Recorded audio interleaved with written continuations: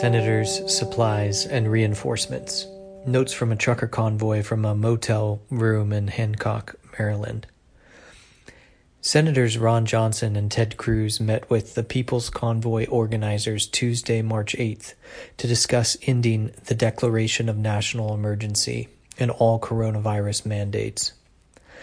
Meanwhile, the convoy took up 2 lanes and drove 1 lap of I-495, the 64-mile loop that surrounds Washington, D.C., known as the Beltway. Each trip from the Speedway around the Horn and back is almost 200 miles.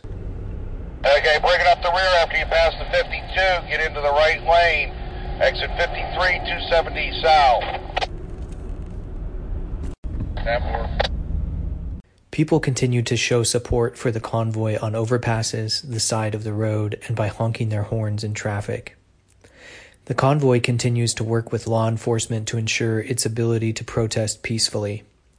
Other options, such as making more laps of the Beltway, traveling during high traffic times, and entering Washington, D.C., remain on the table, but will not be pursued so long as convoy leadership can make headway with congressional members. Monday, March 7th.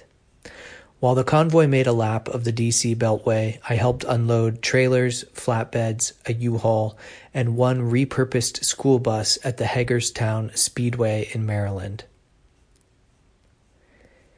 A volunteer named Rose led the efforts to organize the supplies. She works in disaster relief and said that's what this reminded her of.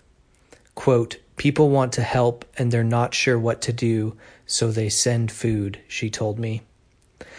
A man named Robert showed up in his pickup truck. The bed and cab were packed with food and water. He and his wife drove from New Jersey, where he is a truck driver, to donate supplies.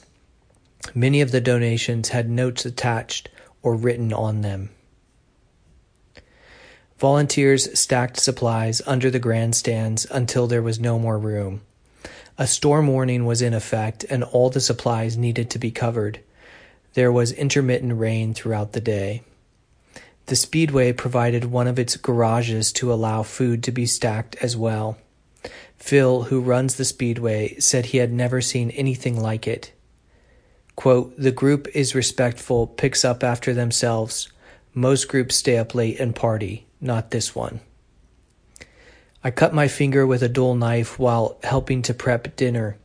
Another volunteer who had just come into the kitchen said she was a nurse and she had a first aid kit. As she patched me up, she told me she was fired for not taking the jab. After dinner, horns filled the air. Semis and cars from 2 smaller convoys merged with the People's Convoy.